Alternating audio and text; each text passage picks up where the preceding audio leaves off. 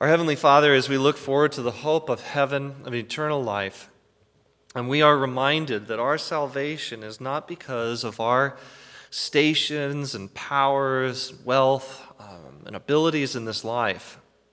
Lord, our salvation, our hope in heaven, eternal life itself, and union with you is only possible because of your grace.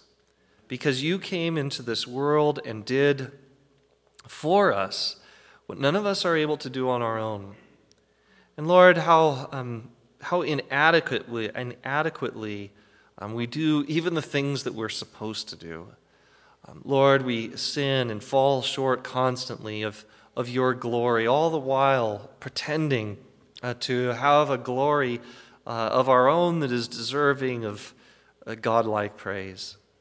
Lord, we ask that you would humble us as we see the humility of the Lord Jesus Christ. Let us learn to see ourselves in him and find our salvation through his work for us and not ours. Lord, we ask for your blessing on these and that you would fulfill these requests now as we come to the reading and preaching of your word. Encourage us, Lord, and strengthen us. We pray this in Jesus' name. Amen. Let's turn to God's word in Matthew chapter 3, verses 1 through 11.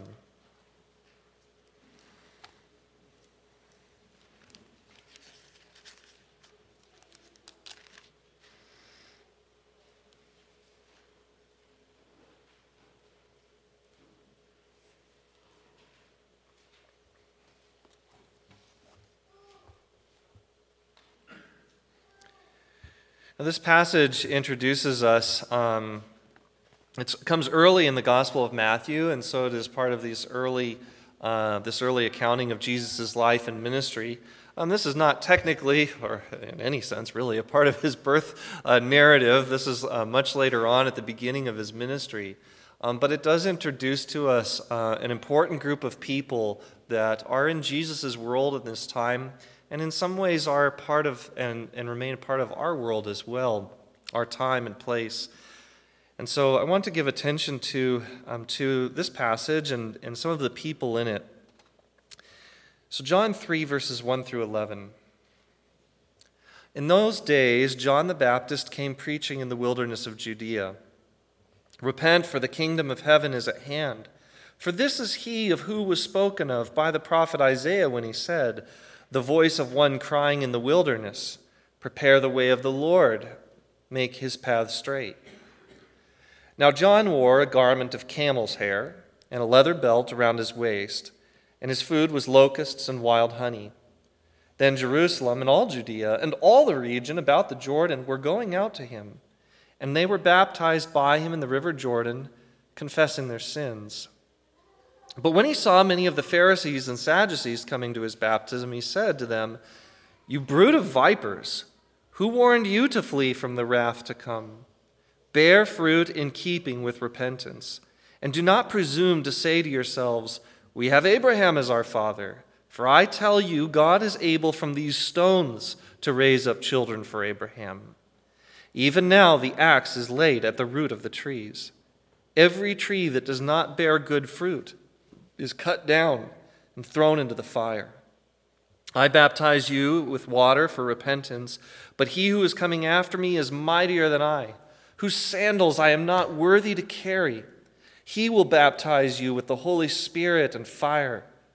His winnowing fork is in his hand, and he will clear his threshing floor and gather his wheat into the barn, but the chaff he will burn with unquenchable fire. May God be praised. You may be seated.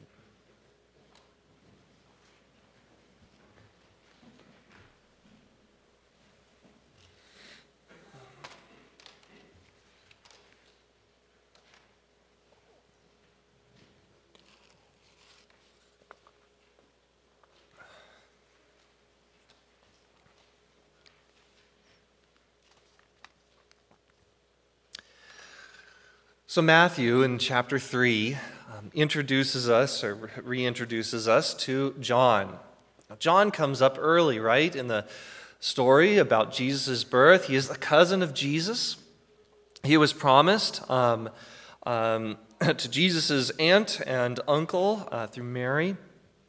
And he was very special, born in a special way, many in some ways like Jesus, born to a woman who was barren, and now was with child. And this John the Baptist, he comes as a prophet. In many ways, you can see him as the last of the Old Testament prophets, an important link between the Old Testament and the New Testament. He himself is the fulfillment of a prophecy, and he is pointing to the one who is going to fulfill all things, our Savior and Lord Jesus Christ. Isaiah, the prophet, said, and we read in verse 3, "The voice of one crying in the wilderness, prepare the way of the Lord, make his path straight." This is John. He's crying in the wilderness, prepare the way of the Lord. And the way of the Lord is Jesus himself. The Lord himself has come. John's wearing these prophet's clothes, a garment of camel's hair, a leather belt around his waist. He's eating the food of locusts and wild honey. And people are listening.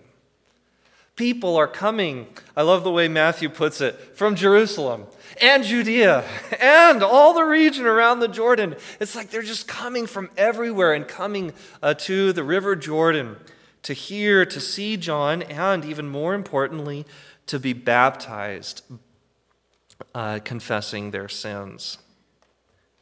But then Matthew introduces us to this group, the Pharisees and the Sadducees, and they do not belong here.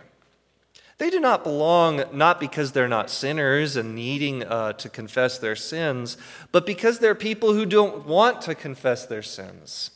Of course they belong there. Of course they need to repent. They need to be baptized. They need to bear fruit in keeping with repentance, as John says. But they don't want that. That's not why they're there. And that's why John sarcastically says, "Who warned you to flee from the wrath to come?" He calls them a brood of vipers. Strong words from the strong prophet and man of the Lord. And he points out their error in particular in verse 9. "Do not presume to say to yourselves, 'We have Abraham as our father.'" They were there not confessing their sins, but they were there with confidence, with a critical eye, with a judgmental spirit, to look at what John was doing and say, "What's this all about? I'm not impressed. What are these people doing? What's this guy doing? Are we not the important ones in Israel? Are we not the ones who have Abraham as our father? He is our..." They saw their identity first and foremost in being Jewish. John, a Jew himself, of course, reminds them, though, that this does not impress God, and it is not the thing in which we ought to stake our identity, because God is able from these stones to raise up children of Abraham. God is not impressed with you and your genealogy, your heritage, even though it is, of course, God himself who gave that to them and honored them with that. He warns them that the most important thing is not their Jewishness, but it is faith in him who is to come. Verse 11, "He who is coming after me is mightier than I, whose sandals I am not worthy to untie." The lowliest of things that could be done here, these tasks of a servant, taking off the sandals of somebody's dirty feet. John says, "I would not even worthy to do that with this one who is coming. This one who is coming, Jesus Christ." This one John talks about in his glory and the glory of his judgment. With a winnowing fork in his hand, he will clear the threshing floor, gather his wheat into the barn, an image of salvation, but judgment, for the chaff he will burn with unquenchable fire. Your relationship to Jesus is what matters more than anything else. That's what John is pointing to And he says this publicly, and he shows this for the people to hear, and it is a reminder for us to pay attention to and hear this morning as well. I want to think a little bit with you and introduce you to the Pharisees and the Sadducees, and think more about how it is they went so wrong, and what we can learn from it, and how we can learn to trust more in our Savior. We've been talking, as we've thought about the world that Jesus came into, in terms of a lot of political authority up to this point. We've thought about the Roman government, Caesar, Pontius Pilate, a governor ruling over this land, one who was there to be a point of contact with Rome, to squash rebellions, make sure the troops and things were there to protect and enforce. We've talked about Herod, a king of the Jews, but kind of a puppet king, one who was loyal to the Romans, who did not care so much about the Jews, but mostly about his own security and his own station in life. But in addition to these people, there were others. In addition to the king, there was a high court called the Sanhedrin that dealt with political and religious legal matters. And that high court was made up of various people at various times, depending on what was happening at the time. Largely, it was made up of chief priests who were high rulers in Israel, but also various members of the Jewish aristocracy and people who had power. The members of the Sanhedrin, a body that comes up throughout the New Testament, was kind of a quasi-political office, and it was often filled by people who could maintain peace and prosperity under Rome. But that doesn't mean things were always friendly. In Acts 23, we read about Paul trolling the Sanhedrin when he brings up this question about the resurrection. The book of Acts tells us that Paul looked at the Sanhedrin and he noticed that it was made up of Sadducees and Pharisees, right? The groups we're focusing on this morning. He sees the Sadducees and the Pharisees, one that affirmed the resurrection, the other that denied the resurrection from the dead and the afterlife. He brings this up in relation to his trial. There's this sort of free-for-all infighting among the Sanhedrin, and the whole thing ends, and he doesn't have to go through with the trial. It's a clever move, and it reminds us that there are significant differences between these groups, as well as some similarities. John, of course, is pointing out some of the similarities. Let's think about some of the differences between the Sadducees and the Pharisees. The Sadducees were a people who belonged to a religious movement. So Sadducee is not like chief priest. Chief priest is an office. Scribe is another sort of job. A Sadducee is not a job. It's not an office. It's more like a identifier for a religious movement, somebody who belonged to a certain ideology and way of acting and thinking. You might call it a political party, but it wasn't just political, right? Well, the Sadducees belonged to this religious movement, and their primary goal was maintaining Jewish identity and upholding certain ideas. Theologically, they were the ones that denied the afterlife, denied the resurrection, and they did that by holding only to the Pentateuch, the first 5 books of the Bible, the books of Moses, as the Word of God. Based on that and a denial of and a certain reading of that, they denied the afterlife, the resurrection, and angels. Another marker of the Sadducees is they were largely composed, for various reasons, of the wealthy elite and Jewish aristocracy. This was perhaps what led to them to this strategy of action in maintaining Jewish identity, which was kind of a holdout sort of strategy. Let's work with the Romans, maintain as much peace and prosperity as possible, and assimilate as much as we can, kind of like Herod was doing. In this way, the Sadducees were fairly unpopular with the people and popular with Rome. It allowed them to maintain their wealth and status as part of, because they were not undermining the Roman government, but it didn't make them so popular with the people. That's the Sadducees. The Pharisees were also a religious movement aimed at preserving Jewishness and had a particular theological viewpoints as well. So they affirmed what the Sadducees denied. They affirmed the afterlife, the existence of angels. The Pharisees affirmed the resurrection of the dead. They also affirmed the whole Jewish canon, not just the Pentateuch, but then also other traditions as well. So we could say where the Sadducees reduced the Bible, the Pharisees added to the Bible. And they had a very different strategy for maintaining Jewishness. Instead of compromise and assimilation, they argued for and practiced what we could call distinction and separation, or even hyper-distinction and separation. By following the purity laws of the Old Testament, along with lots of others in addition to that, we get all these accounts throughout the Gospels and controversies about things like food laws, tithing, hand washing, who you eat with, what you eat, these kinds of things. These were a people that didn't mark themselves out by being hobnobbing with Romans, although they did that, but priding themselves in that and belonging to that sort of social group, but they prided themselves in being distinct, in being different, in particular in being good, and we could say in being better, in sort of a moral and righteous and purity kind of way. They offered this path to maintain Jewish identity, but also power at the same time.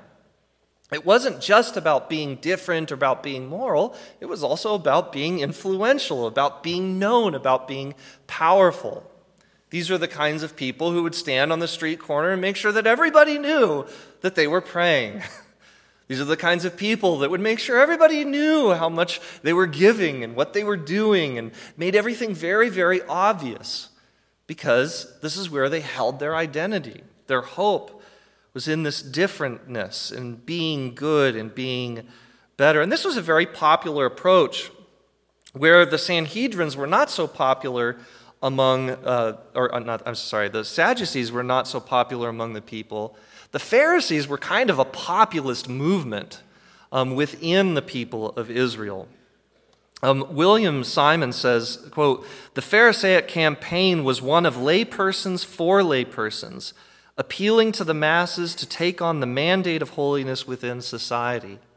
He continues, "According to Josephus, the Pharisees represented 6,000 heads of households and had the power to oppose kings.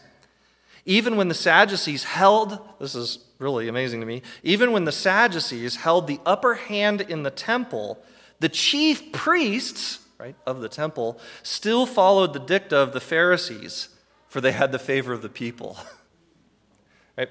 As we know, populism is very powerful, and even though it may mean you are not a part of the elite, it can still give you lots and lots of power and influence in society. And so for that reason, the Sanhedrin would often be made up of both Sadducees and Pharisees.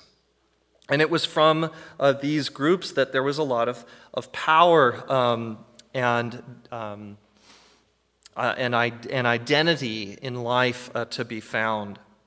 So these groups are in many ways incompatible with each other, opposed to each other, and nevertheless, we see them being treated together so frequently in the Bible.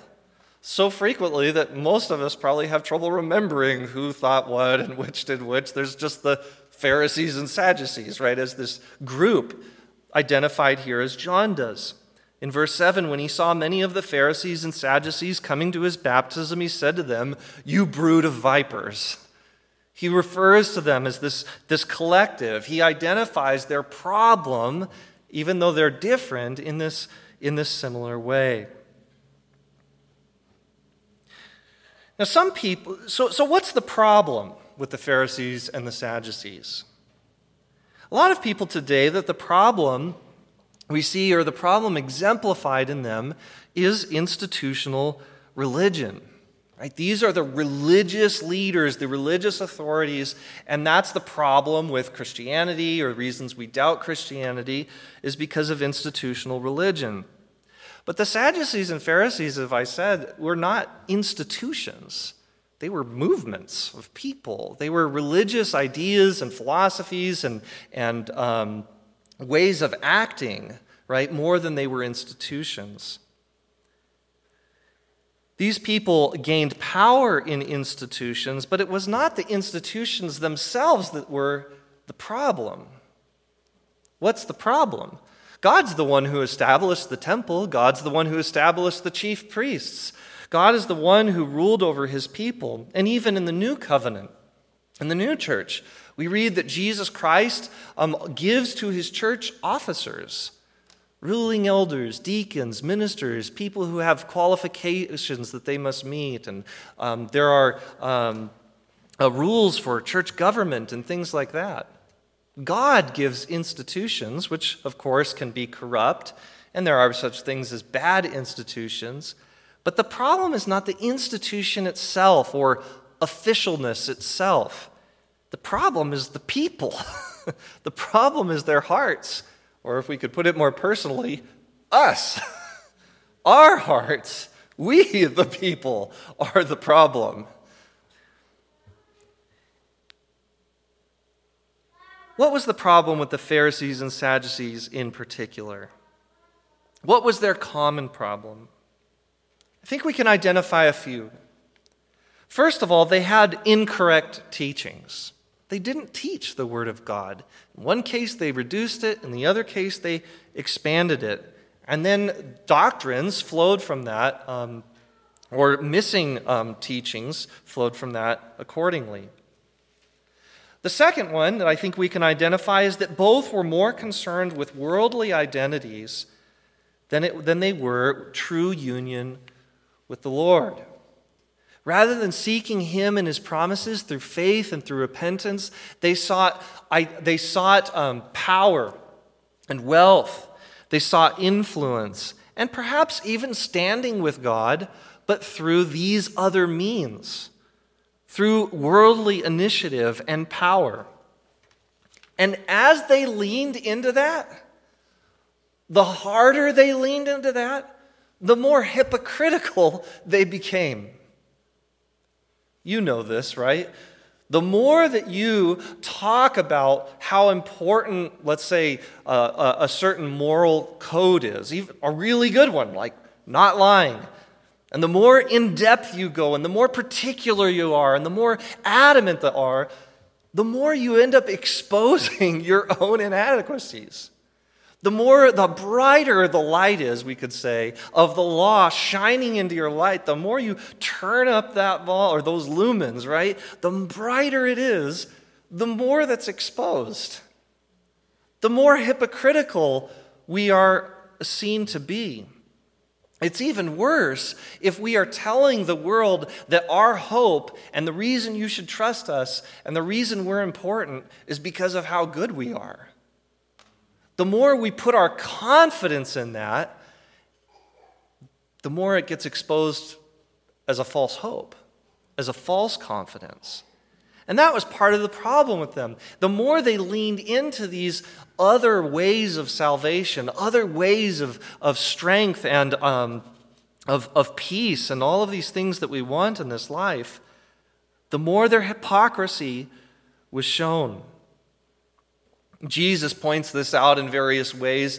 In tithing, for example, he points out how they have all these laws and rules about tithing this little thing and that little thing, but then at the end of the day, they defraud their own parents to sort of get what they want.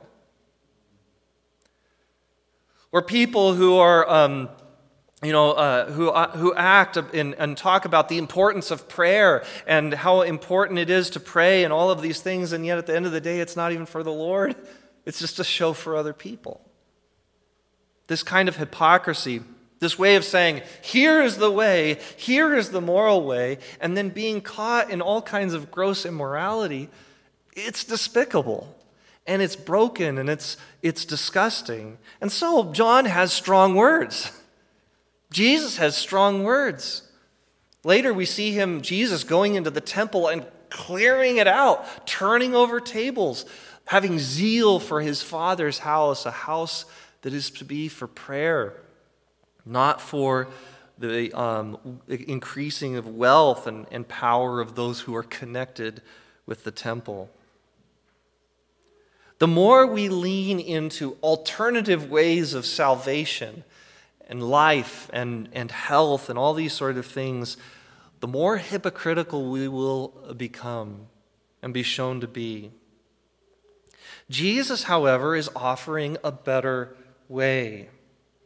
One that relies neither on Jewish identity or Gentile identity for identity, for meaning, for power, for purpose. Neither does he rely on, Jesus offers a way of salvation and of a way of life in this world and a way to come that doesn't rely on being a man or a woman in particular, or being a slave or being free.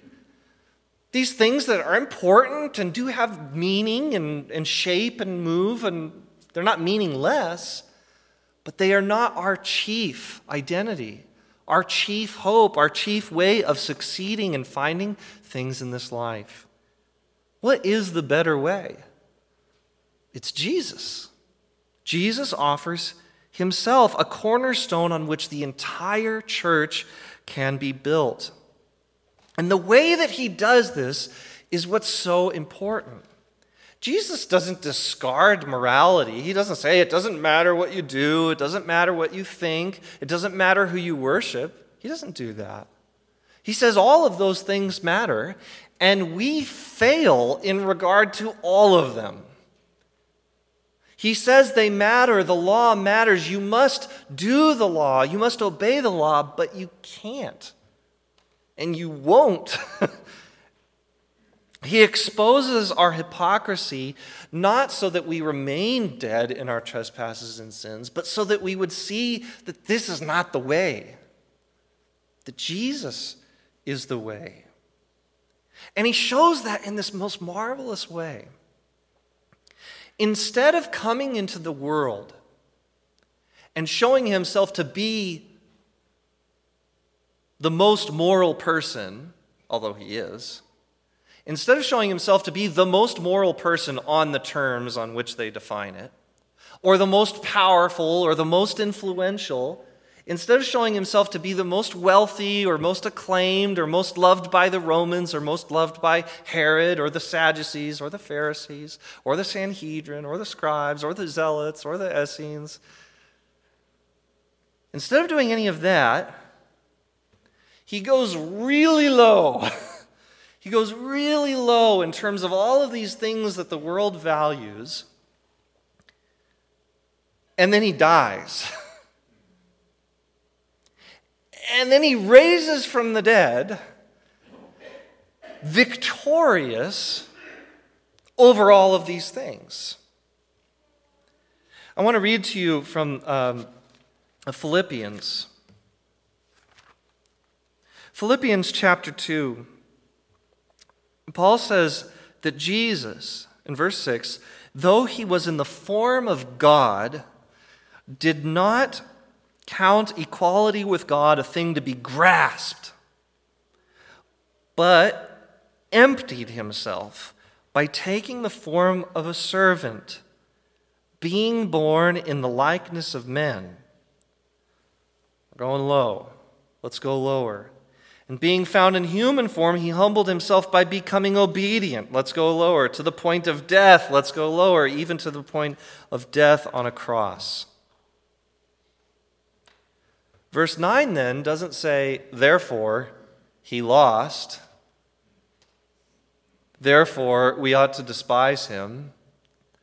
Therefore, he was cursed and rejected by God. Instead it says, therefore, God has highly exalted him and bestowed on him the name that is above every name, so that at the name of Jesus every knee should bow in heaven and on earth and under the earth, and every tongue confess that Jesus Christ is Lord, to the glory of the Father. Jesus exposes the weakness of the world by allowing the world to do its best to even put him to death, and then exposing it all for the rottenness that it is, for the temporary nature of it is, for the hypocrisy that it is, for the inability that it has. Mortal things, earthly things cannot attain immortality and heavenly life and the kingdom of God.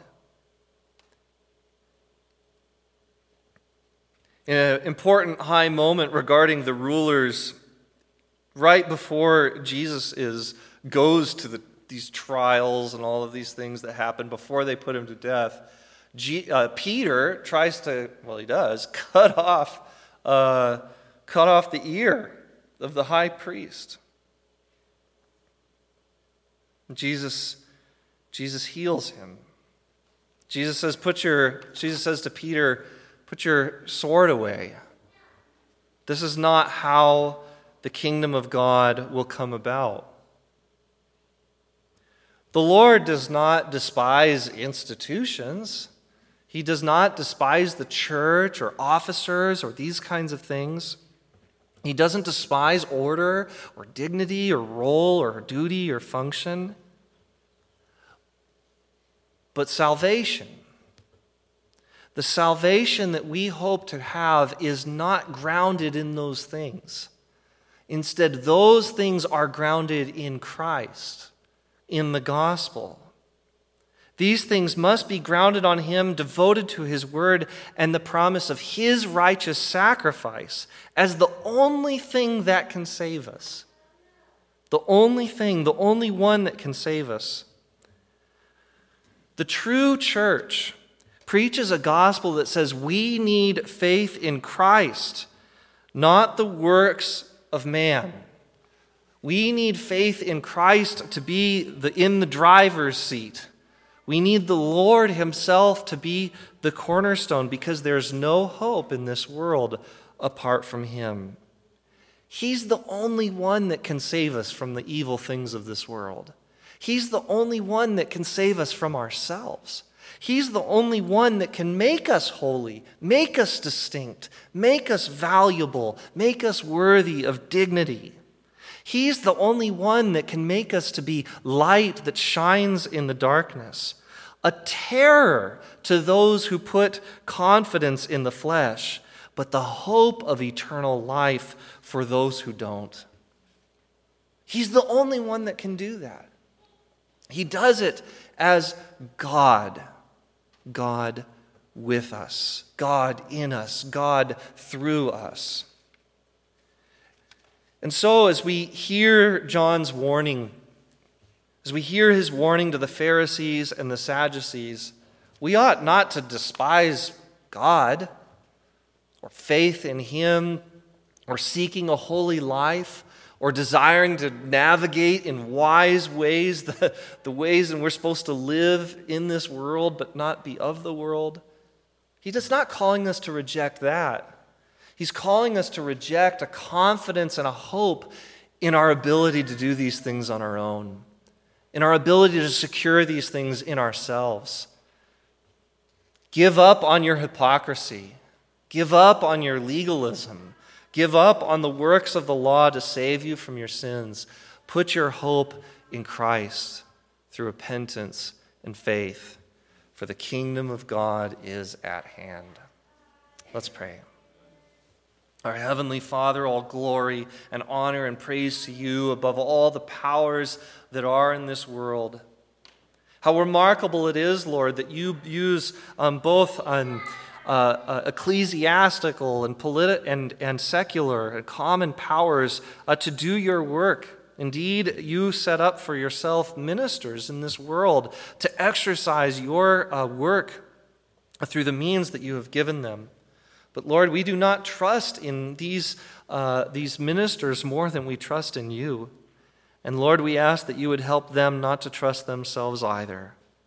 You alone are God above all, and you alone are the one who has come into this world to save us, and to establish for yourself a new heavens and a new earth in which all the angels sing and praise you for the news, the good news of the gospel. Lord, we ask that you would help us not to be trapped in a similar way by our own pride and our own lusts, the passions in which we clamor after, the things that we want so desperately in this world. Lord, teach us to give up on these things and to put our only hope in you. Let us receive you not by confidence in ourselves, in our birth, in our station in life, in our obedience to the law. Instead, Lord, let us put our confidence in you as the one who comes in grace, as the one who gives a promise of hope that is apart from works. Indeed, Abraham himself, you tell us in your word, was saved through faith. Let us receive the promised inheritance to him likewise through faith. Faith in the offspring, faith in Jesus, faith in the one who was to come and did come and will come again. And Lord Jesus, we ask that you would help us to navigate the difficulties that we face in this world. It is so difficult to know what to do and how to act and where to be and who to be with and when and how to identify ourselves. Lord, we ask that you would help us to not worry about these things so much, but instead to see ourselves purely and wholly in you, and you let your light to simply shine. Secure our hope in you. Secure our trust in you. Cause us to do those good works to show and demonstrate that love, that people might see you in us and give glory to your name. We praise you for the work that you have been doing ever since the Lord ascended, the way that you have kept and preserved your gospel, and continue to send it throughout the world. We ask this morning that you would help us to be faithful to you, and that you would do the same for our brothers and sisters here in our city and throughout the world. Lord, guide those who follow you in all righteousness. Help us to keep our eyes fixed on you. We pray this in Jesus' name. Amen.